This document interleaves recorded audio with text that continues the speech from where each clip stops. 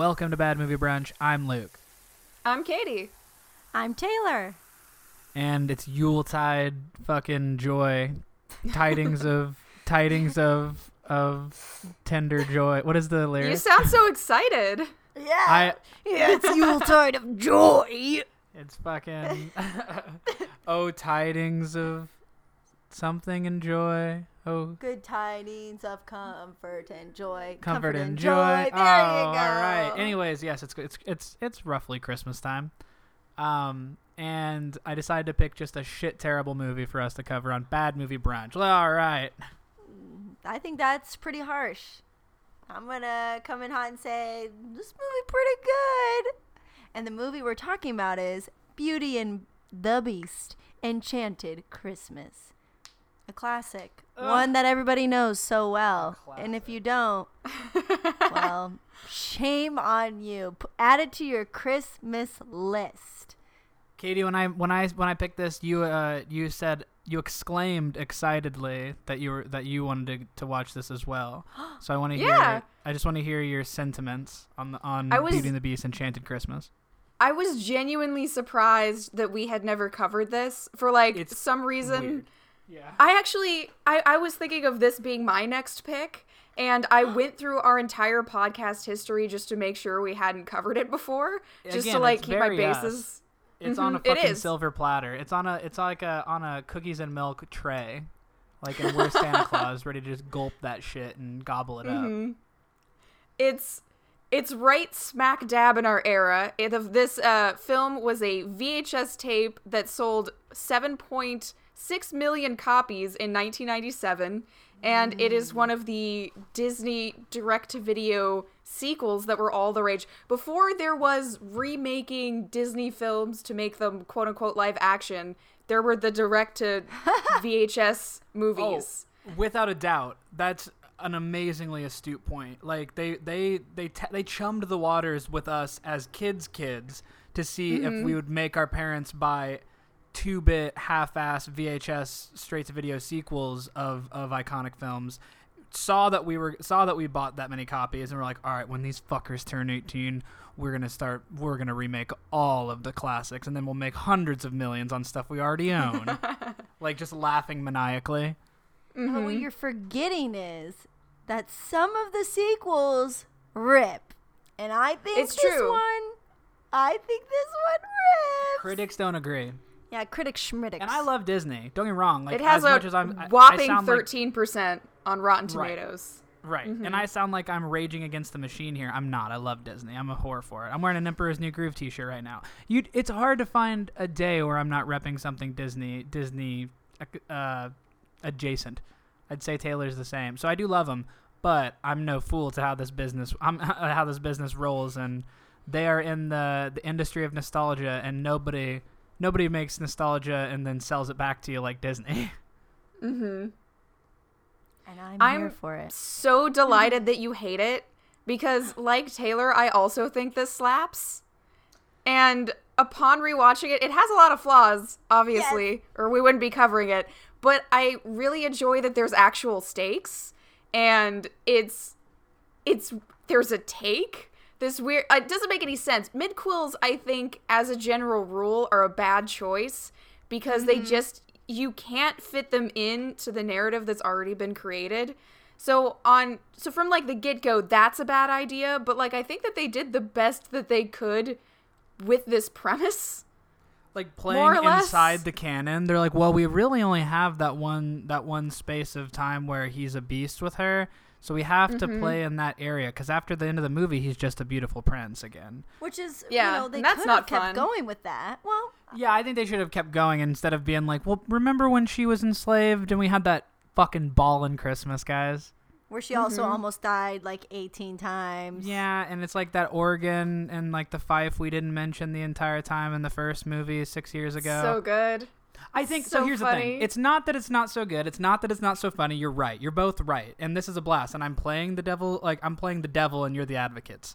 But playing with the canon of the movie and fucking with a movie that, won Academy Awards, was sort of a groundbreaking flick in its own right, sort of restored majesty to the Disney musical, like Little Mermaid and this back to back, kind of like brought everything back to prominence. To milk it like 7 years later for a straight to VHS just hurts a little. It just hurts my soul a little. And my dad was a huge Beauty and the Beast fan, and I remember like wanting to rent this at Family Video, seeing the tape and being like, holy shit, there's a Christmas Beauty and the Beast. And my dad's like, that's not real. Like, yeah, no, we're not going to rent that. And so I didn't see this until like I was like No way. in my 20s. Oh no, my dad was diehard. That He's like, might that's be not, why you that's hate not it. real. Because Again, Taylor, hate's a strong word. I don't know if I Yeah. hate it, but I do feel enraged. No, but I do feel a little miffed, offended slightly. Which is hilarious to me because we started our Christmas season watching this movie. So before we I do even enjoy it. before we even began the thought of it, yes, and that's exactly my point. We sing the song "Stories," da, ba, ba, ba, and Yeah, this I don't know movie the has lyrics, one 'cause the lyrics song. suck. yeah, but it's very memorable. What's the other one? There's the other Christmas one that's on the VH. It was on the sing-alongs. It's the We just sing the stories one all the time. we love that one, but there's one other I can't think of off the top of my head all of a sudden. It's because but- we laugh about it. But here's the thing. Taylor herself calls out the lyricism in this movie to be like they it sounds like they already had lyrics written from another song, and so they shoved it on this melody, and so there's like 30s. Don't take my take. Oh, Luke. Oh, okay. Speak. You're the one sucking the cock of this movie. First of all, I think we should start at the very beginning. It's a very good place to start. It starts, do, re, mi, minihu. Okay, this movie is supposed to take place in between basically them, which is really funny. If you watch the beginning of the original movie, it's like basically 5 days. They fit everything into 5 days of them ice skating to Christmas. And There and might then be something there that wasn't there before, before. which is- Like it looks like they watched that scene and they're like, "Ooh, they look kind of nice in the winter snow. Doesn't the beast look bristly out there?" And then they decided to make this entire feature. Oh yeah, it's basically like, hey, you know what? People really enjoyed that song, and they also loved Belle's outfit. They did, And it's and a I good think, outfit. and I'm gonna let you know, I love this movie because the Belle Christmas outfit is something I wish I owned when I was a child. I am a Beauty and the Beast purist. I have every DVD version, and I used to play the games on it when I was a kid. So like, you definitely could have, like, I'm a purist as well, which means I want more of it, and they gave me more, and I was really happy. Now, Yeah, how do you feel about the Emma Watson movie, Purist? That you love all. There's no such thing as too much Beauty and the Beast, right? purist in No- animation. no too much- Purist in there's no such animation. thing. Purist in animation. Don't pigeonhole me. Oh, Luke's out here trying to get me just because I finally enjoyed a movie on Bad Movie Brunch. That's You hear this, true. Katie? I'm not letting you be positive for once. I'm like, no, fuck this. Even though we did watch it and like held hands and enjoyed ourselves. Yeah. And one, I love Christmas, and then I love Beauty and I the do Beast. too. And like, I would drink nostalgia in a can every day of the week if I could. It's like my favorite thing to do. And I do every week with The Mandalorian. this isn't about you. This is about me right now. I don't know how to explain it to you. This is not about you. It's about me. Okay? Stories. The one thing that the plot is a mess. 2, it's also like a shortened version of the same plot of the movie, because once again he's mean to her, she goes against what he says, and then Lumiere tries to be like, no, it's a good thing that this is happening, and he's like, "Rrr," and then his feelings get hurt because he's a little bit of a baby, and then but add in the fact that it's not Gaston, it's one of his servants. And then I do kind of like that. Although there's a lot of charm to Gaston, there is something to it also being like a magical fucking like Oregon. yeah, like somebody like you know like I don't know how stoked I'd be with this Belle character if I've been enslaved in this castle, like once a human forced to live as a inanimate object. Like, so he has a reason to be pissy, and it's Tim Curry, which is a cool choice. Yeah. So basically, this movie is the Christmas version of the original movie, in my opinion. We meet them. They are, it's in between the time of, they're kind of liking each other, but they're not.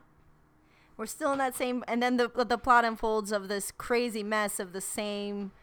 Oh, we're not supposed to celebrate Christmas, and Belle's like, but I like Christmas. And then Beast is like, oh, it makes me angry, and so they try one activity.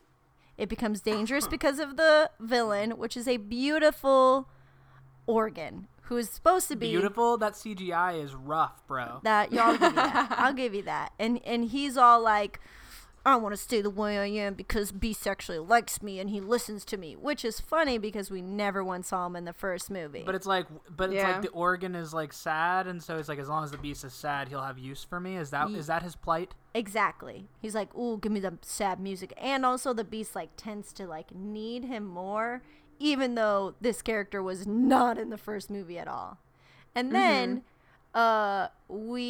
so Belle continues on and is like, I'm gonna get a Christmas tree.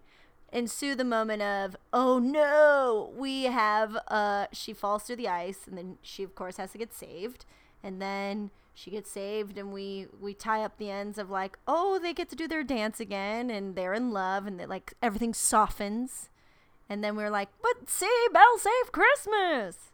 That's the short version. I'm pleased to have the access to it with Disney Plus, but because before Disney decided to finally like open the world to their wealth of movies, they were like uncompromising as fuck in like prices. If you wanted something, they're like, oh, you can have it. I bought this DVD for Taylor when we first started dating, and it was like $30 for just the DVD and shit. Oh my god.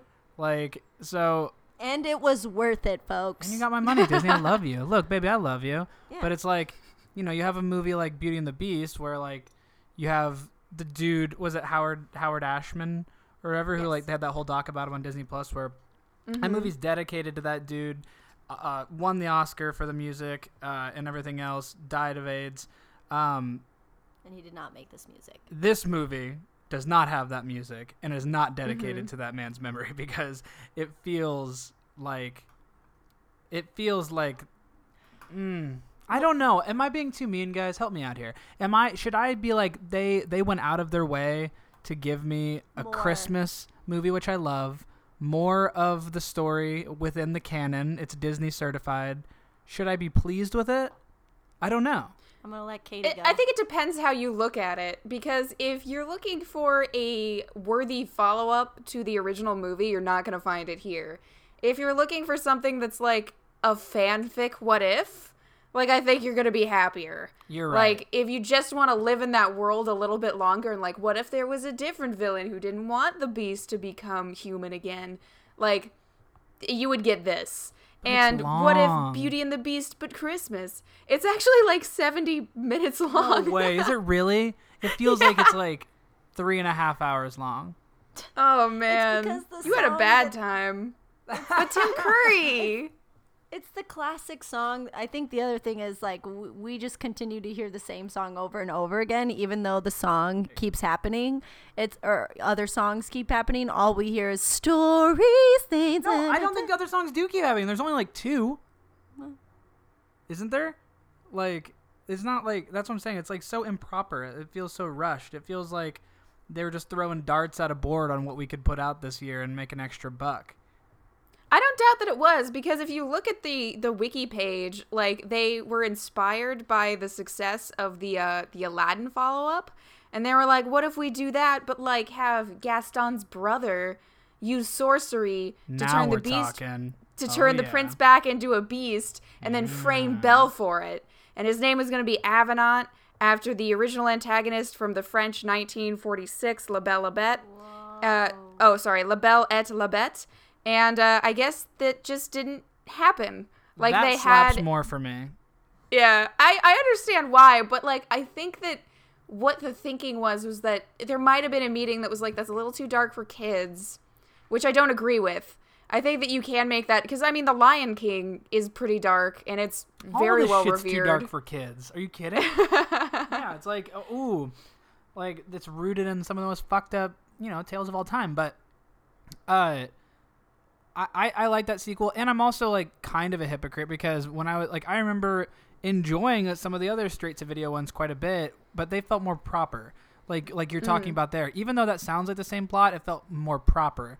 this could have been a TV special. And I think Disney and Pixar handles this sort of thing way more effectively in specials now, or released in the past, like, chunk of the 2010s with stuff like Prep and Landing 1 and 2. Toy Story was playing with themselves within the canon when they weren't making movies anymore for a minute, like with Toy Story of Terror and the toys Time for God and shit. And those did what, like, they were effective. They used all of the same people. It felt like, and it was from the high quality, top notch teams that did the actual Toy Story flicks. It felt like it came from a place of genuine interest and, like, artistic, creative, like, ooh, let's make this happen, as opposed to this is something that is gonna help us on the bottom line for our year. It doesn't need to be as inspired as, you know, whatever they were putting out in '97, which is probably like, is that like Hercules territory and like stuff, like really good shit. So I don't know. But I see where I'm confused when you say that is like, isn't this a TV special? It's just not. But no, like but it's a direct to. It is the version in the 1990s. Like, that's true. That's a good point. I think that's like, you're giving too much credit to direct to VHS movies. I don't think their intent is to be like, oh yeah, we're making another really good movie. Is, well, no, I know, but I here's know. the thing. I also have to say, Luke's favorite movie is Toy Story.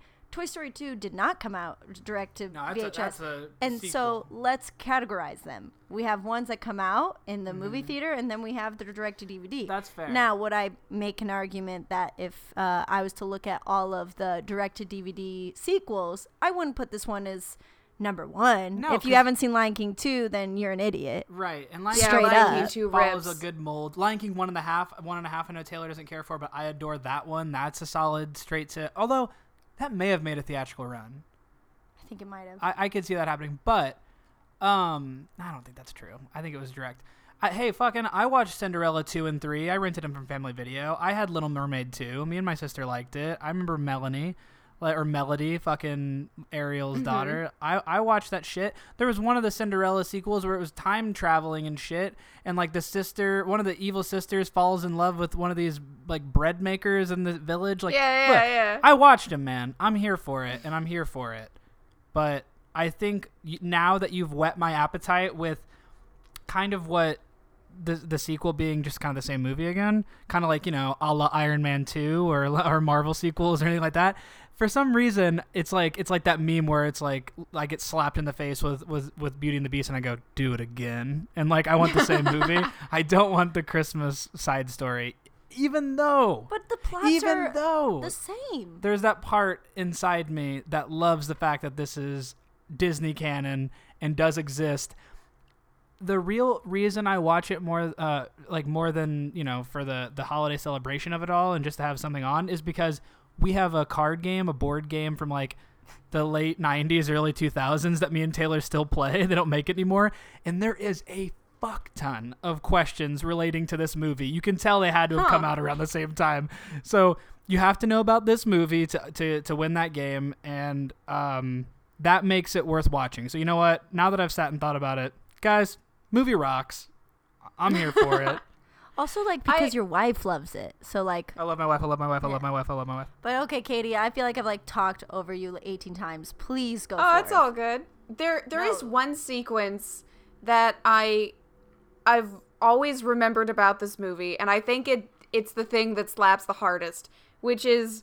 It's not the song that's memorable, because it is a song sequence. It's when Tim Curry is singing the Don't Fall in Love song, but the animation... There's, like, this green that comes from his organ that's, like, sheet music, and it turns into cupids, and the cupids are tormenting Beast, and it's this very, like, interesting sequence that's different from the rest of the animation in the movie, and that's what I've always remembered about this film, is that little bit. I thought that was kind of a neat part of his character. Yeah. That's every speck of their budget was that sequence, I bet. Mm-hmm. Oh, yeah. If they're giving you anything unique, it's that song. That song. Everything else is like this could have been just like stuff they already had. I feel like I've been too mean. I hate being this guy. It's not usually my role. Sitting in this seat is I know, really fucking that's usually tough. me. And me. I like this movie so much. I sound like such a Grinch.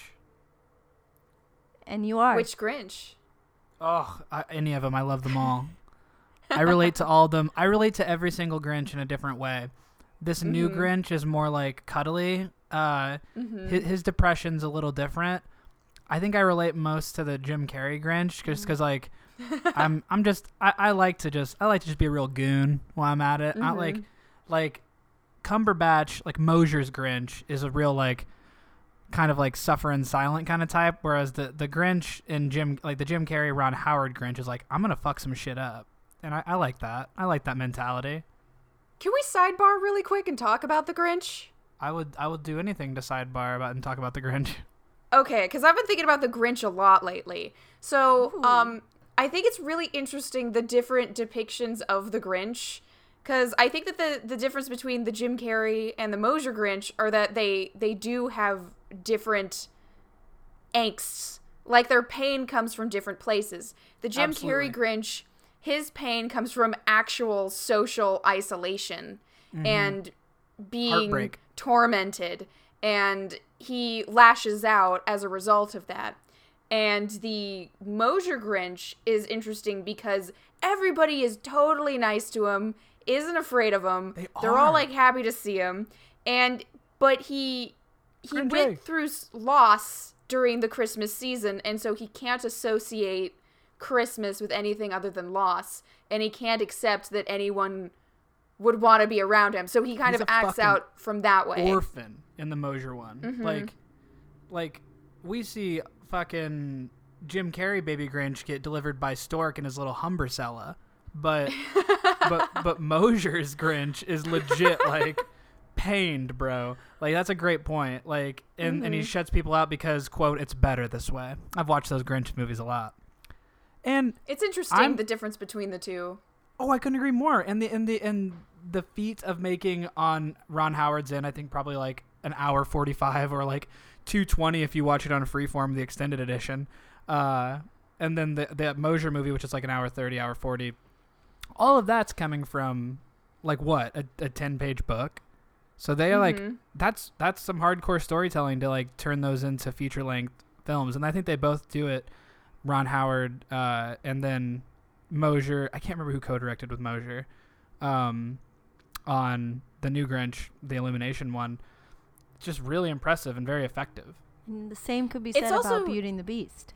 I guess so. Okay, we'll end the sidebar. So no, keep going. I just want to make Tim Curry Oregon also has a sidekick named Fife. Fife. Or sorry, he has a Piccolo minion named Fife, who is voiced by Tim Rubens, and Pee Wee Herman himself, just jerking off all over the place.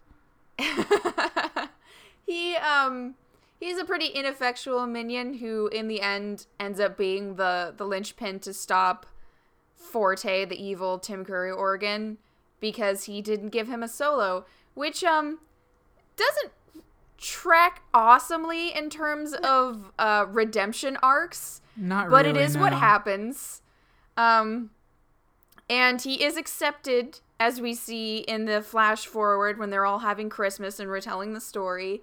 And he is now the maestro. He's the court composer. So I don't know if he necessarily earned that, but that's where we are at the end of this film. Yeah, totally. I mean, it's the... I think the debate is it worth it to get extra Fife, the Oregon, Angelique, the Christmas angel. Bernadette Peters. She does good. She does good, and I do enjoy her. Like, the rest of it is like, okay, we're just getting a story. And then... Is it Angela Lansbury as Mrs. Potts? Does she return? We get more friendship. Yeah. I love them. I love I think Lumiere everyone Cogsworth. Returns. So you're right. Yeah. So it's like...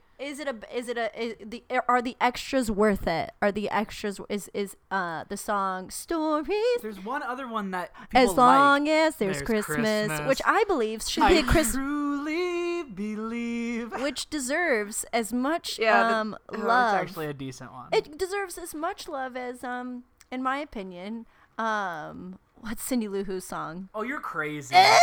You're crazy.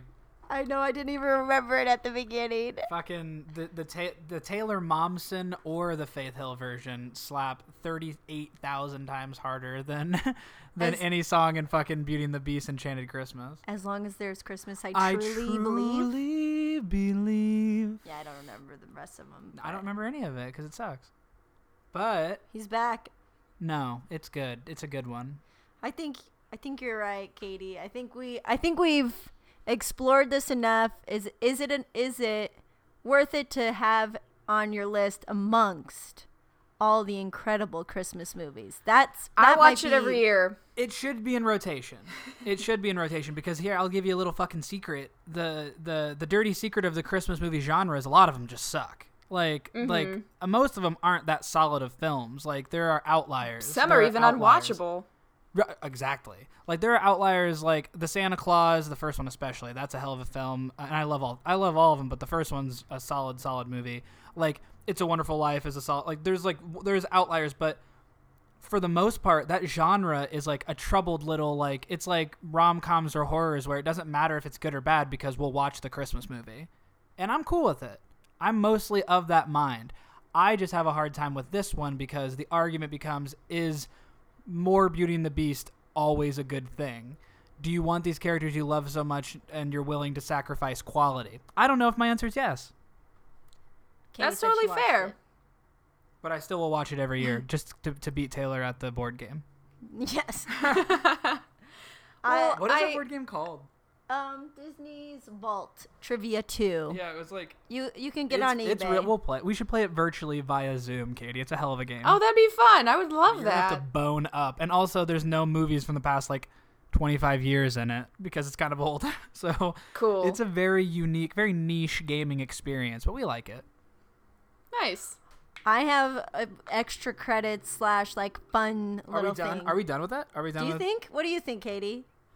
Can I sum it up? Oh, yes, I please. think that mid-cools are generally a bad idea. I understand why they went with it here because they wanted the beast to remain a beast. It feels awkward because there are characters. It's always a weird thing to do it with bringing in new characters when they're never mentioned in the canon proper or weren't even alluded to. And there's death or things that are close to death in this film that I feel like probably it messes with the timeline a little bit. With that said, and even though I don't think Fife's character arc really tracks, I think that this is a warm Christmas tale. Even if the songs don't true. slap, I think it's really fun. And I like that there's a bit of danger and actual stakes. And I think that there's actually some cool and creative sequences in here. And I also like Bernadette Peters' Angelique. I think she's a fun character. She was fantastic. For the parents that had kids that only would watch Beauty and the Beast on repeat, and then they finally got the Christmas Beauty and the Beast, they probably seeked refuge in this flick, when it came out on VHS. So there's probably also that sweet spot of parents that love it too. Yeah, it's like getting Frozen 2, but Frozen 2 is, again, there's a difference, a subsect. There's ones that actually came out in the theaters, and then there's ones that went to VHS. This one hard. deserves. It's hard when you play with the canon like that, though. I think it's, if they ever wanted to, well, they don't want to, probably, because they're doing their live-action thing now. That this animation's gone. I should hold it in my heart as a relic, because this type of 2D animation's kind of gone.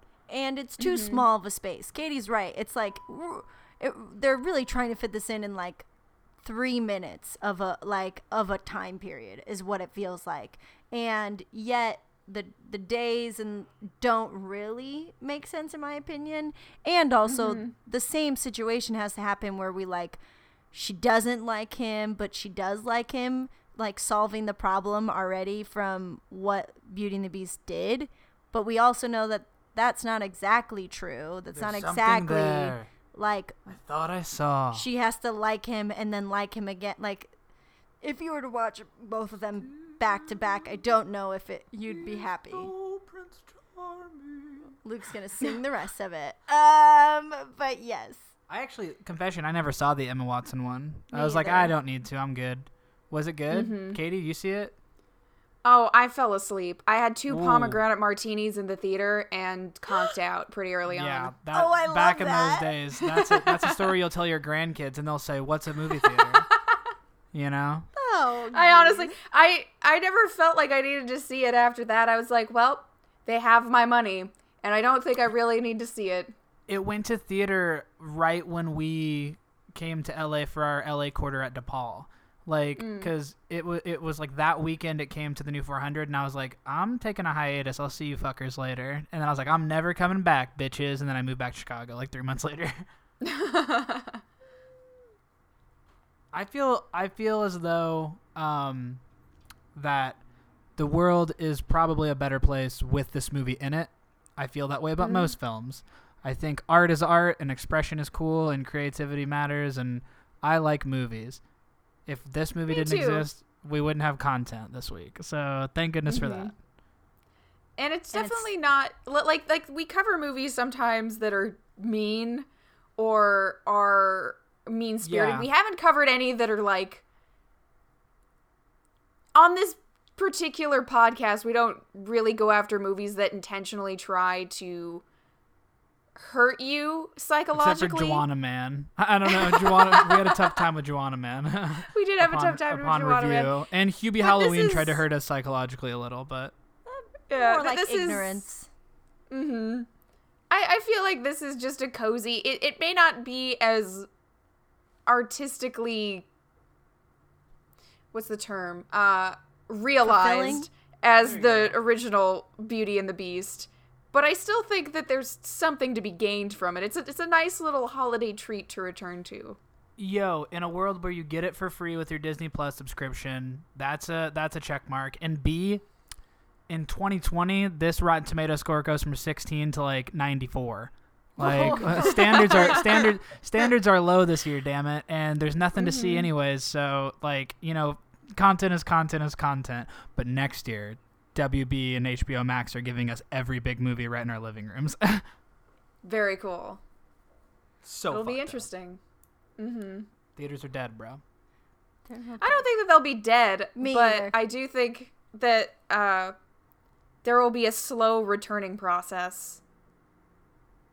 Yeah, I think you can't get... Theaters never died, and I don't think movie theaters will either. Luke's just never been a part of something for very long. Oh my god. That's so mean. What was the other thing I wanted to... Oh, Katie, did you watch Happiest Season? Oh, yeah. I did watch Okay. Happiest Season. I enjoyed it for the most part. Really didn't care for the main character or how she treated Kristen Stewart the entire movie, and really thought she didn't deserve redemption. Like, Yeah. I think there was like... Are you a Team lot of- Riley? A lot of shitting on my heart and feelings in that movie, but I did enjoy it, and I'm happy it's there. It was a treat. The real question is, are you Team Riley or are you Team... Oh, I don't Do you even want remember the Aubrey first Plaza name. for Kristen Stewart or Harper or whatever the fuck her name is? The internet is blowing up with this question. Well, it's interesting that you say that, because definitely lesbian Twitter is all about Team Riley, like 1,000%. Yeah. Like, it's not even a question. And I understand, because Aubrey Plaza is so fine in that movie, and her character is... It's interesting, because usually when you meet exes in romantic comedies, they're always, like, cartoonishly bad. And in this film, I think that they really made a genuine point to make, you know, both the ex-lesbian girlfriend, to make her sympathetic and understand where she's coming from. And the same with the straight ex-boyfriend, who was just like, did something happen? Like, did I do something? Like, he just wants closure. Sure, and I think that's really sweet. You never see that in these films. Like, it's either like your ex is totally crazy, or your ex-girlfriend is totally crazy, Toxic. or or the ex, like, the straight people are all dumb, but that wasn't the case here, and I really appreciated that. I think that it ended the way that it had to, but I would have been pleasantly surprised if it had gone with, if it had ended with Kirsten Stewart ending up with Riley. I do think the beginning is a little convoluted, but overall, I can't tell you how relieved I am that there's a lesbian Christmas movie that doesn't suck.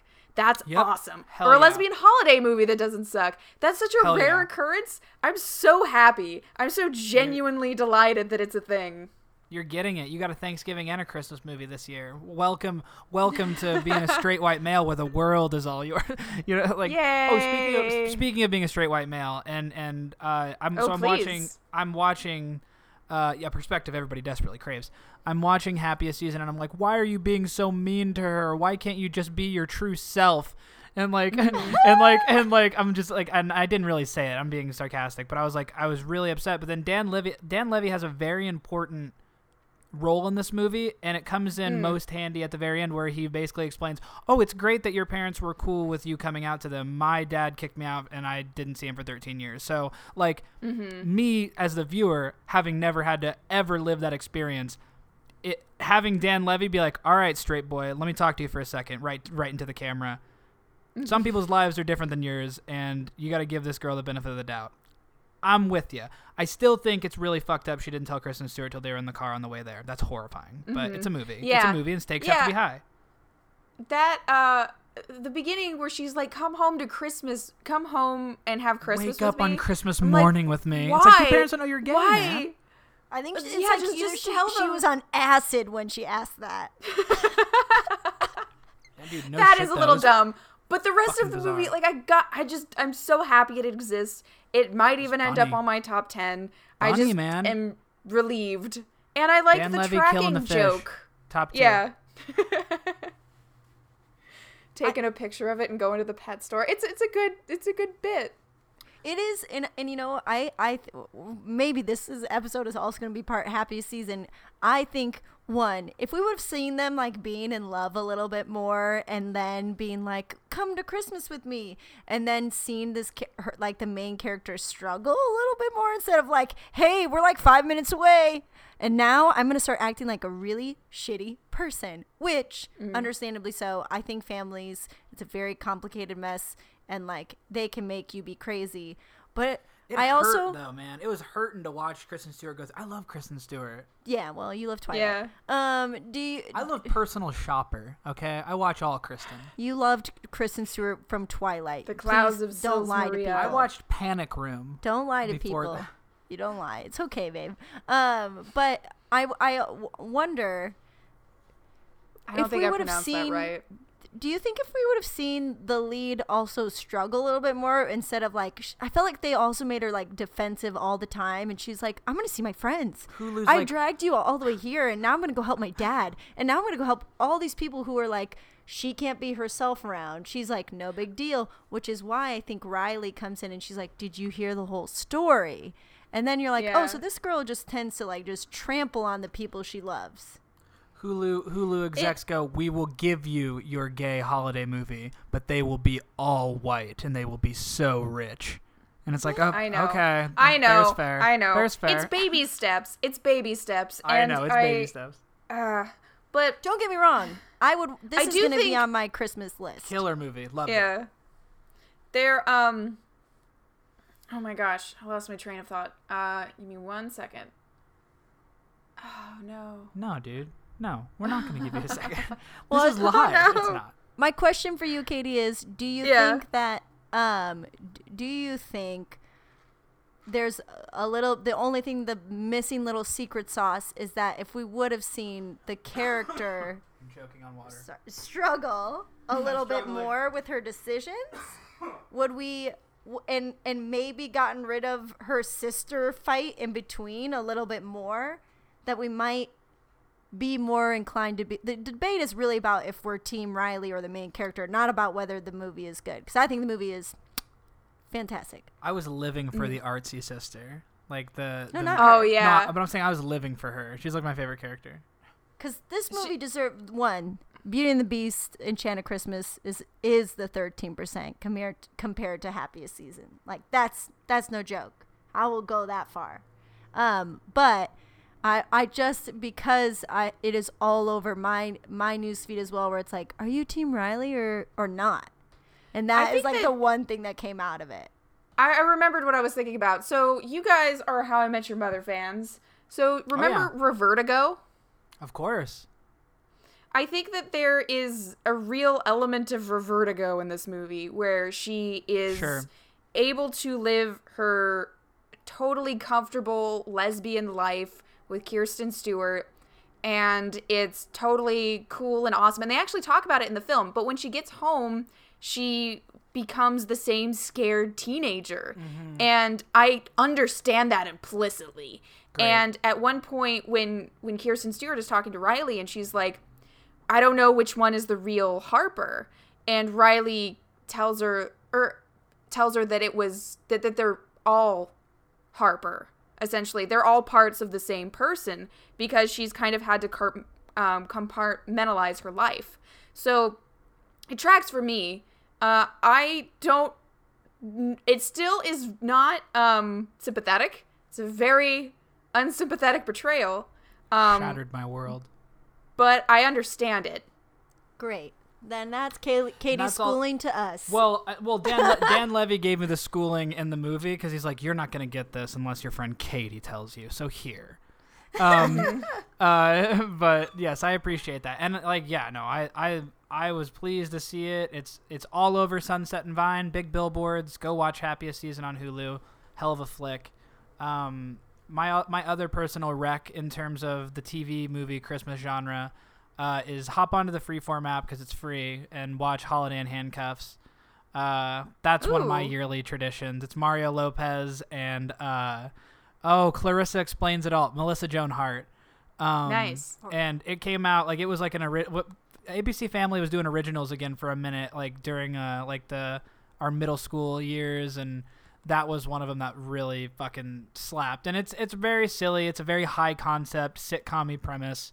But I really, really, really love it, and I think the audience, if they like this show, they'd get a kick out of it too. It was rated 61, so I felt like it wasn't enough of a dip compared to Beauty and the Beast, so I went with this one. But I really like it, and it would be hard for me to argue too hard against it, I think. So give that what's the Christmas album you like, Ingrid? Yeah. Listen to the Ingrid Michaelson Christmas album, audience, because that's going to get you right where you need to be in the spirit. Hell yeah. A lot of extra credits. Yeah. Katie, what is your first Christmas movie that you watched this year? What's your Christmas song that you love to listen to? Yes. Okay. What is the one that absolutely, you would, go ahead. That immediately. So I waited for everybody to go back to their rooms on Thanksgiving, and then I snuck back into my room, and I started planning the recipes for Christmas dinner. And while in a different window, I had cute. The classic I'll Be Home for Christmas with JTT, which we've covered on this podcast. And I want to read you something because I found this recently in my notes because there's a big Twitter thing where people are putting pictures of themselves in random notes. And I rediscovered this from funny. November 21st, 2017. It's a guilty pleasure movies list. And at number 5, my description of I'll Be Home for Christmas is, I used to unironically love this movie as a kid, and now I love it even more as a tale of a sociopath who tries to terrible his way into a free car. And I stand by that. Oh, that's so apt, so well put. It makes me want to throw that one on, too. And, this probably will fall into that category that, now I'll have the nostalgia of covering a whole episode of my favorite podcast about it. Because yes, my own podcast is my favorite. I'm a big fan of me, even if I act like I'm not. So I do want to go back, and that's another one that's right there for you, served up on a platter on Disney Plus. So good. But if you do crave the archaic form of watching holiday favorites, and that's with commercials, go check out anything that's on the 25 Days of Christmas on Freeform. I've already been kicking it with classics too. I always get my Rankin and Bass on, always watch Santa Claus is Coming to Town and Year Without a Santa Claus and all that good shit. So I'm all over it. I haven't watched Christmas Vacation yet. I still have a little bit of headway to make. Boo. Taylor doesn't like it for some reason. It's a classic. I'm about to go to Minnesota for the movies pop-up, and all I can think of is that when I'm traveling back for the holiday, how fucked up would it be if I found myself in the shoes of Jonathan Taylor Thomas, and I had to thumb my way back home. That I think that movie rips. I love it so much with all my heart. I watch it every year immediately. It was the first thing I was like, cool, now it's socially acceptable for me to watch JTT in a Santa suit. I think song-wise, I love Feliz Navidad. That's my favorite Christmas song. I want to wish you a Merry Christmas. I saw a back and forth, like a screenshot of a text conversation meme, and it was like, "What's that Spanish Christmas song you like? The least Navidad," and like, and the person says, "What the fuck is the matter with you?" So that's been on my brain. I love that one too. Very very spicy choice, Katie, as Taylor put it. Oh, thank you. I think that Christmas songs, there's different kinds of Christmas songs. There's ones that are very contemplative, ones that are very religious, and I really enjoy the ones that have exuberance. And that is the most exuberant Christmas song. And I'm extremely happy every time I hear it. It just lifts my spirits immediately. Sometimes I wake up in a little drummer boy mood. Sometimes I wake up in like the fucking Run Run Rudolph mood, and I'm like, out of all the reindeer, you're the mastermind. And then sometimes That's a good one. One that I think I can't wait to like really take off, even though it's been out for a year or two now, is the Kelly Clarkson Underneath the Tree. It's That's like so our good. new favorite, and I think it's gonna be the Mariah Carey 2000 and It's carving its spot. Oh yeah. Yeah. 10 years from now, everybody's gonna be like, ooh, this is the track. They're gonna go underneath the tree. I live in a bit of a- And Katie, do you know what song we're talking about? No. Well, you have to Google it. Well, give it a little googly googly. Where's the Google? Worth a Google. I will. That's I'll my give it a new goog. favorite. I feel like Katie's now. It's like coming to this thing where poor Katie has to be like, okay, are they okay?